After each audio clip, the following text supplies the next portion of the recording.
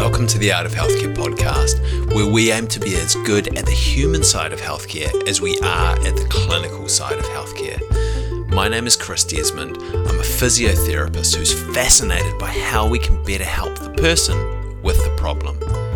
Join us as we learn how to connect better, how to show up better, and how to understand our patients and ourselves better.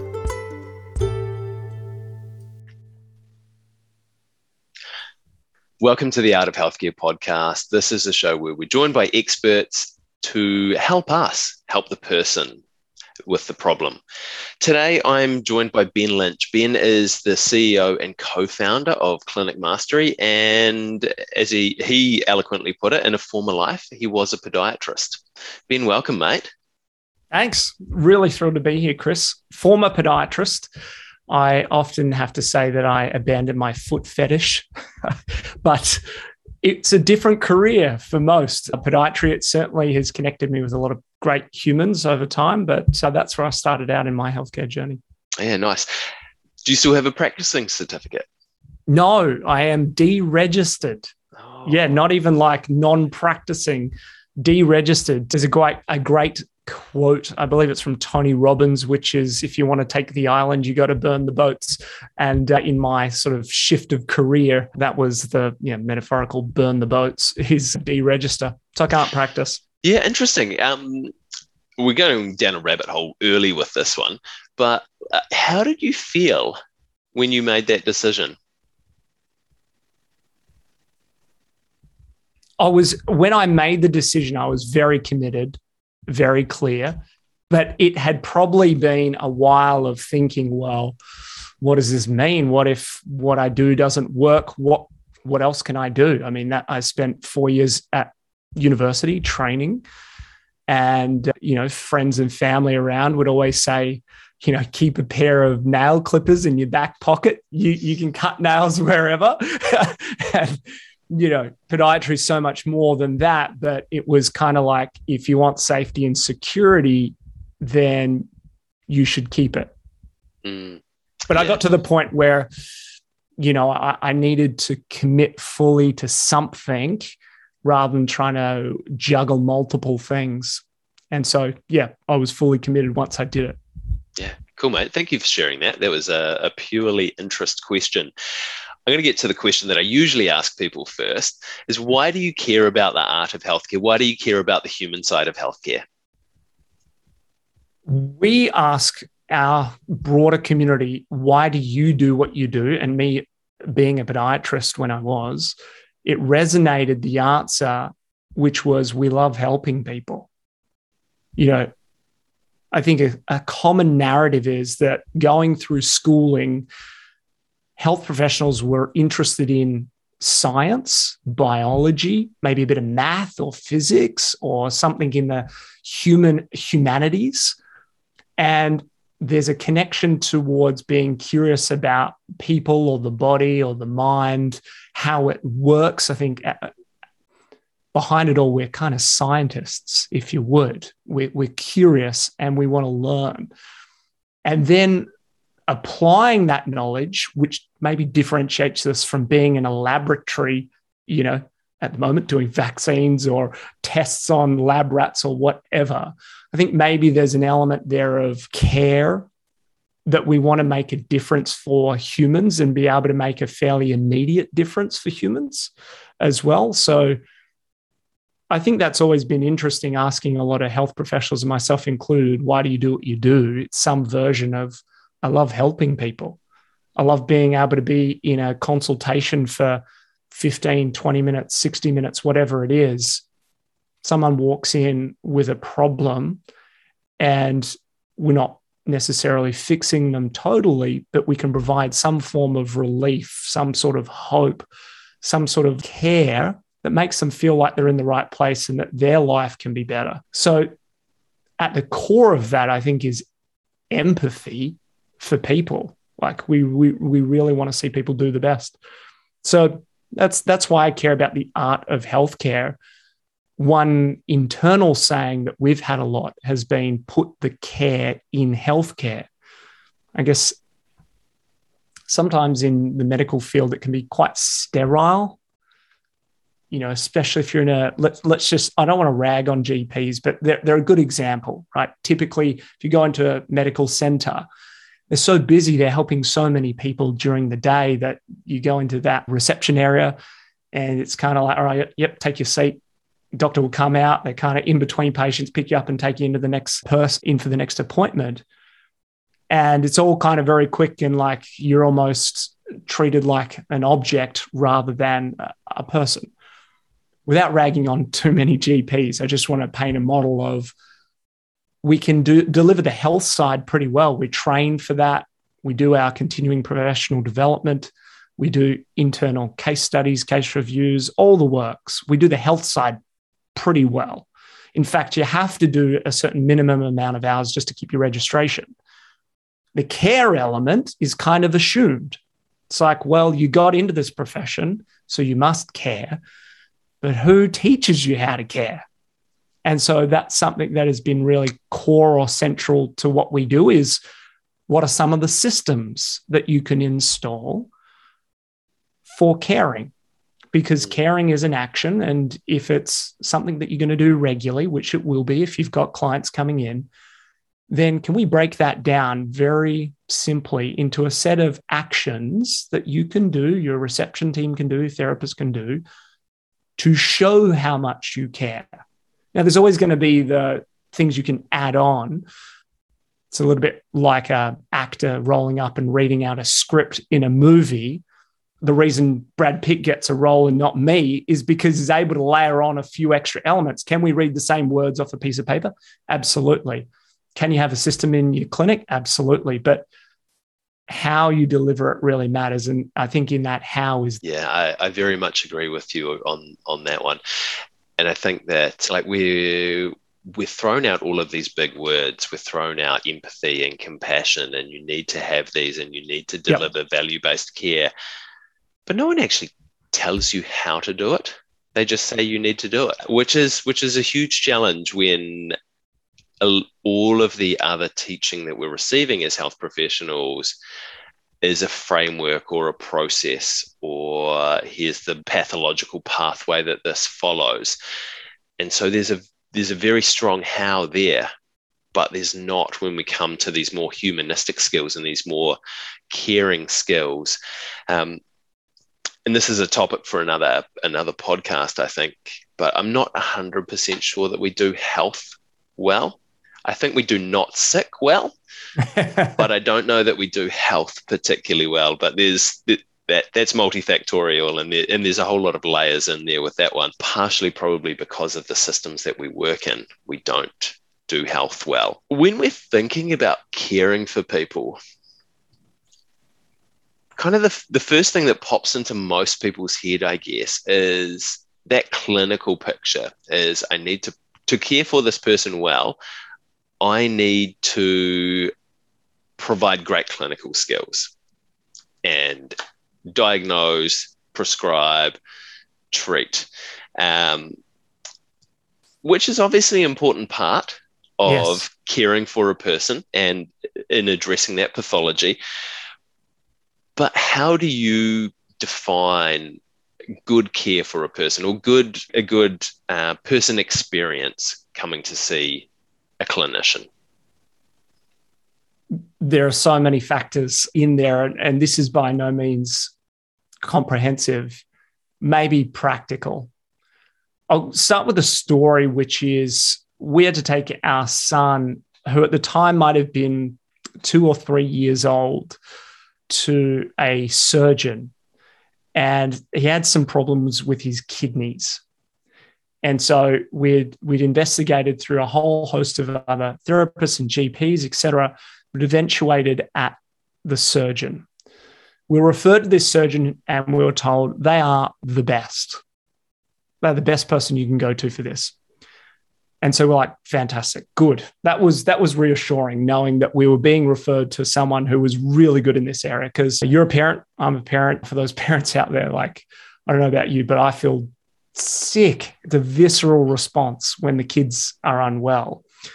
And so it was good to get a referral. We went along to the consultation, And I happened to be a little bit late because I actually had to leave a consultation that I was in to get to the offices and be there with my wife. So I walk in and they'd already started the consultation. I walked in the door and the surgeon was just looking down at his papers, didn't look up at me and said, "Yep, come in." And so I walk in, I sit down next to my wife. I'm like, okay, like I could cut the air here. That's how thick it is and not hospitable. And he just swivels on his chair and he says to me, "Right, we're going to have to do surgery. We're going to have to do 2 surgeries. In fact, we're going to do this and this and this. And I can book you in 3 weeks from now."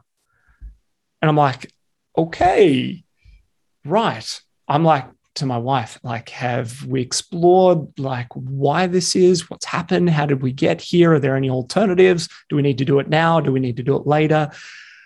I'm trying to ask her these things telepathically as well, because I'm like, all right, I feel like I'm wasting this guy's time. Do you know what I mean? That's kind of the vibe I was getting. And so we walk out and we're just like, yep, okay. Walk out to the front desk and we rebooked. When we drove home, we're like, we are not going back there. He is not doing anything. So we went back to the doctor and then they referred us to someone else in the same practice, literally 20 meters down the corridor. And she was divine, salt of the earth. I mean, anything could have looked better than this other bloke who had taken care of us this first time. But she sat down there in the consultation and said, "How are you going as parents at the moment?" She took the moment to understand how freaked out we were about the fact that our kid was about to go and get surgery. And that was just one element of how the conversation and the interaction went. She got down on the floor and played with him. It was just almost like having one of our parents or aunts be there to take care of our son. Does that make sense? Yeah. So I'm describing those things to you, and there's so many different ways, I guess, that you could do it. But for mine, it comes back to empathy, which is, how do you feel, or how does someone feel at a particular moment in their journey? And if we can think about, maybe do some research on, how do people feel at different milestones in their journey? And what could we do to accommodate that, or show that we know how they're feeling, or at least engage them in a conversation that might help elicit. And help them understand how they're feeling as well, because often it is a very confusing experience for people, especially for male New Zealanders and Australians who don't often talk about our feelings very much. That's true. Well, I'm not hungry at the moment. I think as health professionals, we can play a really large part in helping people identify kind of how they are feeling, and kind of once they're able to identify that, then they can start to bring in some things to help them move forward. It's a great point. I think one of the great things that we can do is look beyond healthcare, and actually within healthcare more broadly, at examples of how others do it. To your point around, perhaps we don't learn at university, this is the care element. We can observe others doing it. We were mentioning off air that I trained as a podiatrist, but now I get to work with psychologists, speech pathologists, occupational therapists, physios, chiros, etc. And I get to see how they do it all differently, but somewhat the same within their own silo. Yeah. Psychologists tend to practice how psychologists do. Physios do what physios do, right? That's not to say it's that black and white, because people are learning and expanding their understanding. But there's often a paradigm of which we practice. So I think to look at other industries as well outside of healthcare. How do hotels do it? How do restaurants and cafes do it? How do they do it in the travel industry? Because we're talking about humans to humans. Yeah. Like we can wrap it up as something else, but it's human to human. How do we interact and show we care? So I think we can observe and learn through looking at other industries and within the healthcare industry. Another one that I've learned a lot from more recently has been the tech space and learning about how technology companies, how they understand what they call their users, we call patients or clients, and they use a thing called empathy mapping, which is where you literally break down a character. You would sit down with a team or by yourself and you'd work out and say, all right, Jenny is, this age, demographics, status, comes in with this problem, et cetera, et cetera, et cetera, and is a new client. What are some of the questions she might have, or anxieties or uncertainties? What are the things that she needs to know or feel at the initial appointment? And then when we do a review appointment, we run through the same set of questions. And over time, if we keep revisiting those things, you build out the insights you need to make intelligent decisions and implement change. Does that make sense? Yeah. So I see it as an art and a science of trying to understand both, but the art is trying to capture all of that in an empathy map across different people that are coming into your clinic. Yeah, and I think with healthcare, with anything really, it's hard to pull. There's art and science, I think, combined in everything in the world. And it's, if you pull one out, then the other doesn't work. For people who aren't familiar with empathy maps, do you mind just kind of explaining what one of those is? You would look at a certain patient that comes into you can pick any patient, probably pick someone that's common that you see a lot of. And what you want to document is in a comprehensive manner, all the things that you know and your team know about that person, not necessarily all their medical history. So if you're saying, all right, Chris, we're gonna use you as the example here to do an empathy map on. Now, I don't need to go into all your clinical history, right? We don't want to bring that out. That's confidential. But what we can do is say, all right, Chris came into our clinic. He's this age. He presented with this problem. These are the people that he's already seen before, other health professionals perhaps. These are likely the questions or experiences he's had. These are the things that he's looking for or hoping to do. Perhaps this is the type of work that he's involved in or the income or funding that he has available. And we start to really unpack and understand who you are, because you represent 57 other versions of you. There's always going to be nuances because every person is different.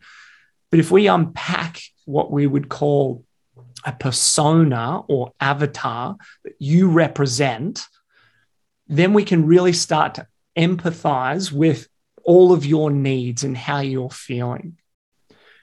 Then over a journey of care, now it's going to differ profession to profession. If you're a speech pathologist seeing a child for 7 years is different to a physio seeing someone for 7 weeks with it more of an acute thing. So it's going to differ. We're then going to map out a journey of care. Likely, how many appointments are we going to need to see this person for them to resolution or achieve a meaningful outcome? And that there we can really break down even more so. It's going to be incredibly individualized. But there's going to be patterns that we observe as to what a meaningful outcome is. Not, okay, in a podiatry sense, I want my heel pain to be gone. But what does that mean to you? Well, I'll just use me as an example. It means I can play 18 holes of golf with my buddies on a Friday, right? And that's my peak social interaction during the week. So if I don't have that, I'm isolated. Does that make sense? Yeah.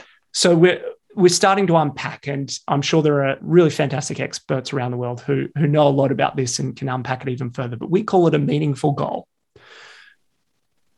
So coming back to that avatar or persona, the more that we understand about what matters to Chris, what are you concerned about, what are you looking forward to, we can start to layer those things onto a journey and say, literally, we're going to see you, let's say weekly for those 7 weeks in that physio example. We're going to see you for weekly appointments. They're going to be X amount of time. They might be one-to-one sessions or a combination of group classes or group therapy that you might have and one-to-one. And we're going to start to layer those insights that we've found through reverse engineering Chris and figure out, well, what would we need to do to meet his needs here? Now, that's going to get you a hell of a lot further along the way than just going, well, I'll react and respond to everyone as an individual when it happens. I think that's the kind of, to go back to the Brad Pitt, it's like that's where you layer on the personal side of things that's tailored, individualized. You definitely want to do that because everyone's an individual and that should be healthcare. There's a hell of a lot of the same thing that we do over and over again, clinically, and I'll say maybe non-clinically in terms of the care element. I think the more that we can unpack that and have a central place or document, very pragmatic, have a document where we're articulating these insights, we can actually craft journeys, whether that's an email, an SMS, a phone call, the nature of that phone call, whether it's a script or a set of benchmarks that a reception or therapist could make after that appointment. So they're following up, reinforcing key messages, whether it's in the session, how that session structure actually flows to meet those needs that we know are pretty much going to happen most of the time. They're the sort of pragmatics. Does that make sense? So we go from understanding Chris to breaking it down into specifically every interaction, how we're going to layer on what we've understood into how we deliver it. Yeah, that does make sense. And I think just listening to you talk about it, then it obviously makes a lot of sense from a supporting your client or the person who's coming to see you that is receiving your care perspective, because it means you can be a little bit more proactive as opposed to reactive in terms of helping them shape their health journey and making sure that things happen in a timely manner for them and hopefully allay some of their fears and get ahead of the game a little bit with that.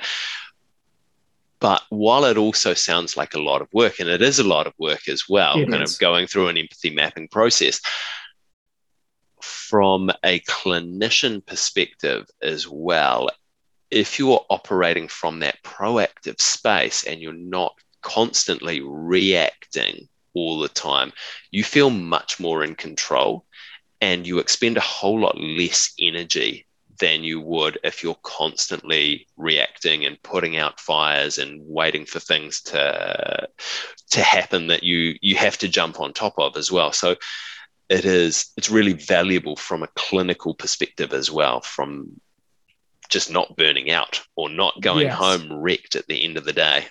It's a great point. I think when you're constantly in reaction, that will very quickly lead to burnout, whether you're a business owner or a therapist. So the more that you can, be one step ahead, have thought about it or prepared for it, that's definitely going to help. Yeah, and I think often in healthcare as well, we sometimes think of systems as something that's a little bit dirty. They're like, oh, no, I wouldn't want a system. But systems that work well are beautiful as well, because they just make life so much easier for the patients, but also make our job so much easier as well, as when we do get a system right. And I mean, you've talked about a couple of key components of the patient journey and caring for them. What are other important things to your mind in that space? I think taking care of your team is just so important. If you have a team or are going to have a team, thinking about how you can do the same or similar for them is super important. Often when we ask clinic owners, why did you start a business? So the first question is, why do you do what you do? Why did you get into physio, OT, speech, etc.? Then why did you start your clinic? It's typical that they say, well, I had a bad experience where I used to work and I thought I could do it better. It's usually some version of that, or I had a vision of how I thought things could be that weren't getting received at the place I was working, so I wanted to execute it myself. The reality is, when you run a business, you realize how hard it is. There are so many things you got to do, like from accounting and finance to legal, HR, to marketing, operations, governance, accreditation, all the things. I could go on. And you realize, okay, maybe I have a bit of empathy for that bad experience that I had, because I realized, the boss, the owner that I worked for was probably absolutely swallowed in work, that they weren't able to do the things that they said in the job ad when I joined, all the mentoring support, CPD, case reviews, reward brackets, pathways, et cetera, et cetera. And so the reality of business kind of hits you pretty hard when you start, and continues to do so, because even if you're established, you spoke to someone the other day, they've lost 7 therapists in about the same amount of weeks, which basically halves your business overnight. Like, there's just so much anxiety with running a business. To your point, systems help take away some of that anxiety, at least in some areas. I think it's really important that if you're going to grow sustainably, the extension of I love helping people should not be just in this silo of I love helping patients. Because if you truly love helping people, then you would love helping the other humans around you, team members, partners, community members, et cetera, et cetera. So I think we love helping humans. We love helping people. To build the capacity, functionality of our team to be good humans, to be the best versions of themselves personally, to get professional success and fulfillment, and to be a great representation of our practice. They're the 3 Ps: personal, professional, and practice, that we use there as a good reference point. They're kind of the 3 areas that you should be working with team members to build their capacity. If they come to a better place to work, they're going to take care of clients better. Now, that's not to say it's all rainbows and butterflies. It's not like every workplace is amazing and you're the one that's not quite doing it well enough. There are plenty of folks that I see might show a side on social media, but behind the scenes, there's real challenges. It's hard.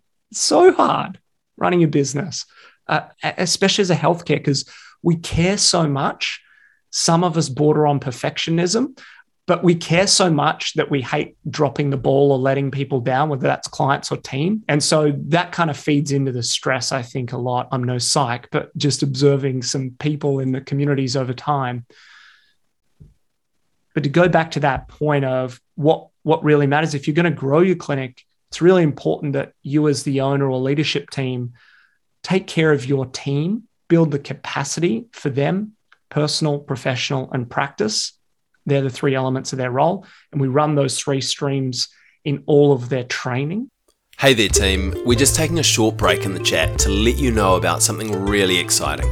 Podcasts are great, and I'm sure that you're getting a whole heap from this one, but they don't always move the needle on improving our skill set in the human side of healthcare. And that's why I've set up the Art of Healthcare team.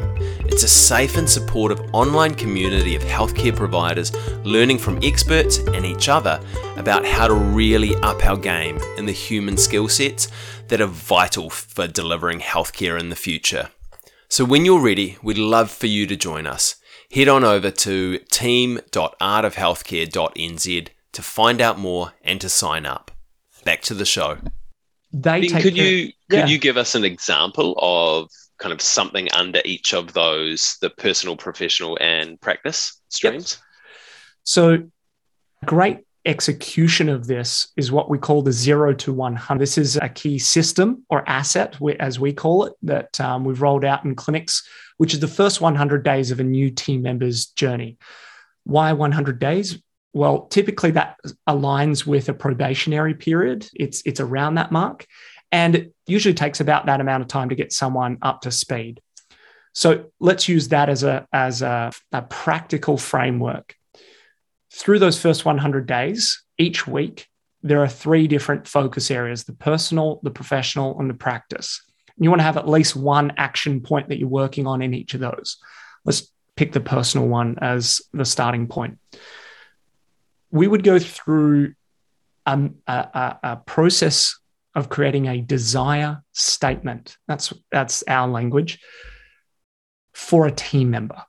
What that looks like is a set of meaningful goals for them 3 years from now. And it's written in present tense. So it's meant to be really vivid and real, as if they've already got it, but it's 3 years from now. So examples will be that they've bought their home and it's on the lake. It's 800 square meters. They've got a dog there, and then they're first on the way, and it's this Victorian cottage, right? And we go into as much detail as we possibly can about that. Why does that matter? Well, that would be close to the school that I'd want to send my kids to. Okay. Why that school? Well, I went to that school, et cetera, et cetera, et cetera. How much do you want to be earning? I think that's a really important conversation to have as health professionals. Well, I'm starting out on 70,000. I'd like to be earning 90,000. Okay. Well, what would that mean to you? Well, it would mean I could put the deposit down for the house. I could send the kid to the school. I could have enough left over to go on a holiday to Europe. It would cover my expenses, blah, blah, blah. So we really want to unpack, like, what does that mean to you? If you just say, I want to earn more, here's $1, you've earned more. Like, tell me how much specifically and why it matters. So we'll go into incredible detail to figure out what they want. Now, I know some folks listening will be like, my God, if I tried to get that information out of my team members, they would resist it. They would leave in a heartbeat. So I'll just say we try and do this with champions of change, which are essentially, if you've got someone on your team that would be a champion of that change, the change of you installing this new thing, start with them first. Go with the, what is it? Ease of movement, essentially. Least resistance. The path of least resistance was the word I was looking for, or the phrase. So we go into incredible detail about them personally. Now, we don't just do it once off. They do it every 3 months. And as part of their ongoing mentoring, which, pick your frequency, most common would be once a fortnight, you would actually review the action points towards that coming to life. Talk about like getting meaningful outcomes for your clients. When you do it with your team and like they bought their car or their dream home or they've started the family, whatever it is, like, oh my God, that kind of lights you up, especially as a business owner, right? Are they going to be more loyal or more sticky to you if you've cared about their personal goals and their professional goals and you've helped them achieve it? Absolutely. Are there any guarantees? Absolutely not. Like, there are no guarantees in life, let alone business. So, but you are going to build a reputation, and this is the key. I believe if you summarize everything like we're talking about, it's brand, because brand is reputation. Reputation is based off, do you do the things you say you're going to do? So what are you saying, first of all, or what are you promising? When you come here, I'm going to make sure that you are the best version of you, and I'm going to help you. Now, that doesn't mean I have to be your like shrink or something, but what I can do is I can connect you with my accountant or my financial planner or that psych that I know who can help you through the anxiety and the burnout that you're feeling.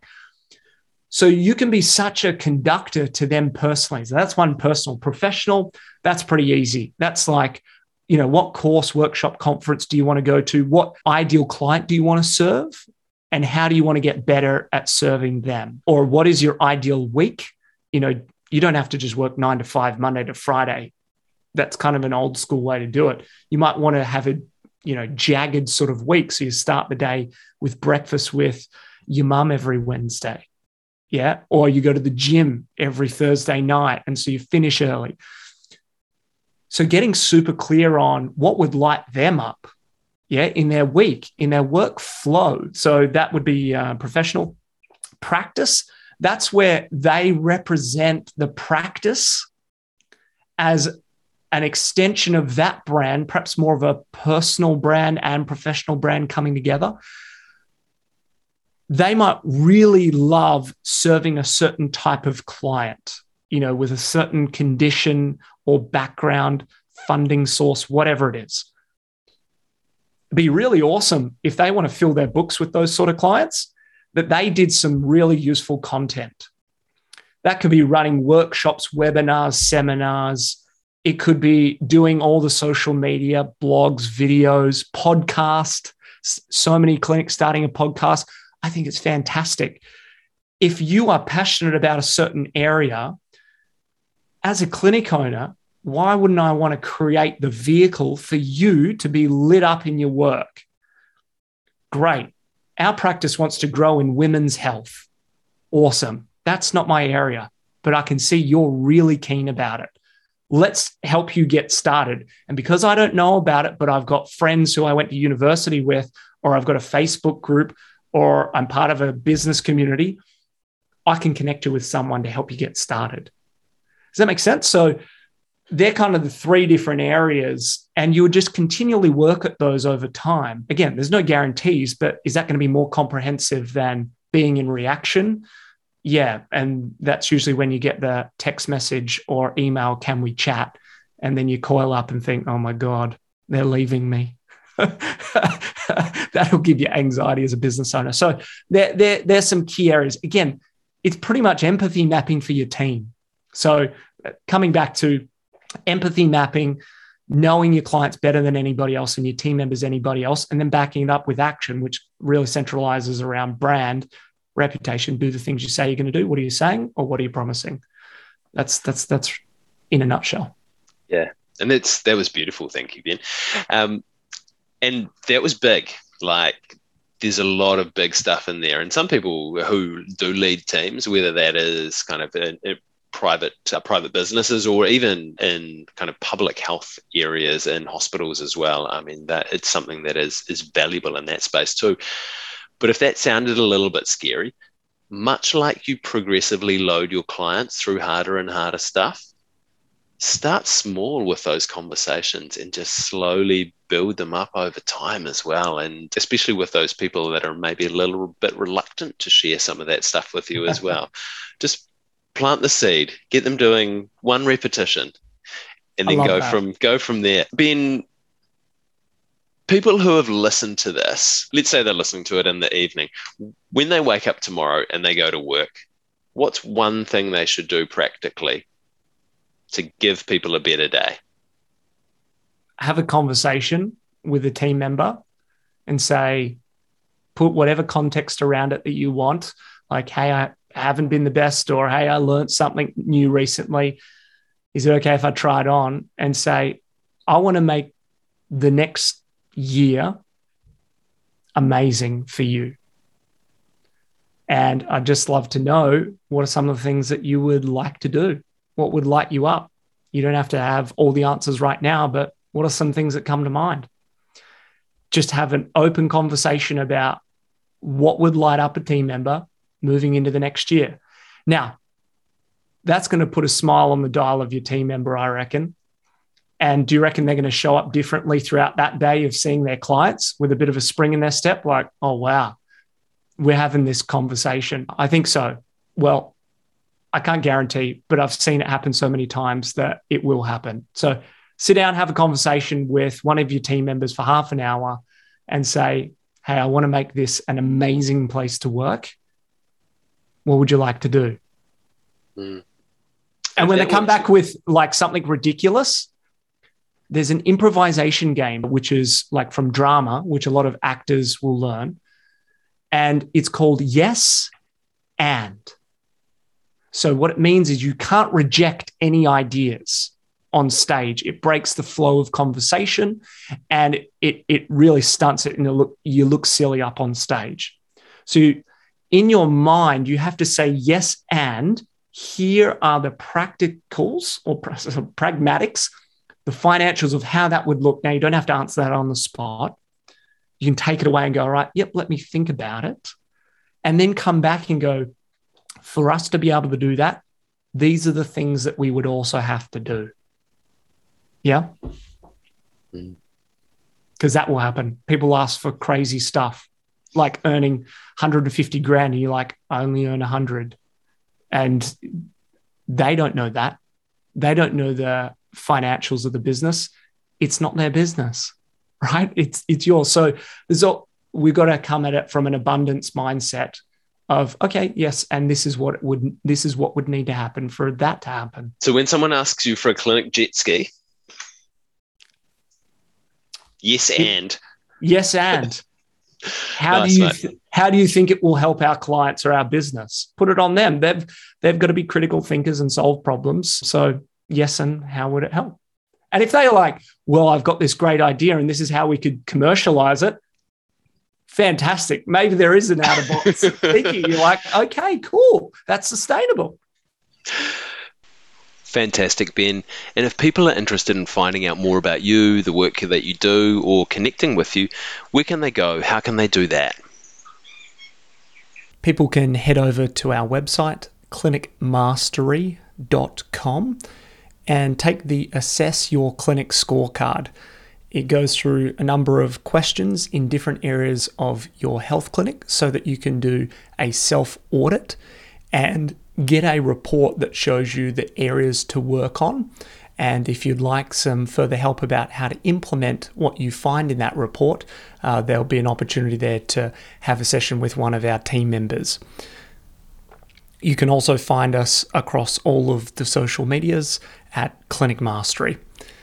Nice. Ben, mate, thank you so much for joining me today. It's been an absolute blast having a chat with you tonight. Thank you. Thanks so much for having me on, Chris. Really love what you're doing with the community and the podcast. I think it's awesome to recenter us back to the care element and why we got into it in the first place. That's a wrap, team. I really hope you enjoyed that one. If you want to support the show, the best way you can do that is to share this episode out with your friends, your colleagues, your mum, someone who you think might enjoy it, and to make sure that you hit subscribe on your favourite podcast app so you never miss an episode.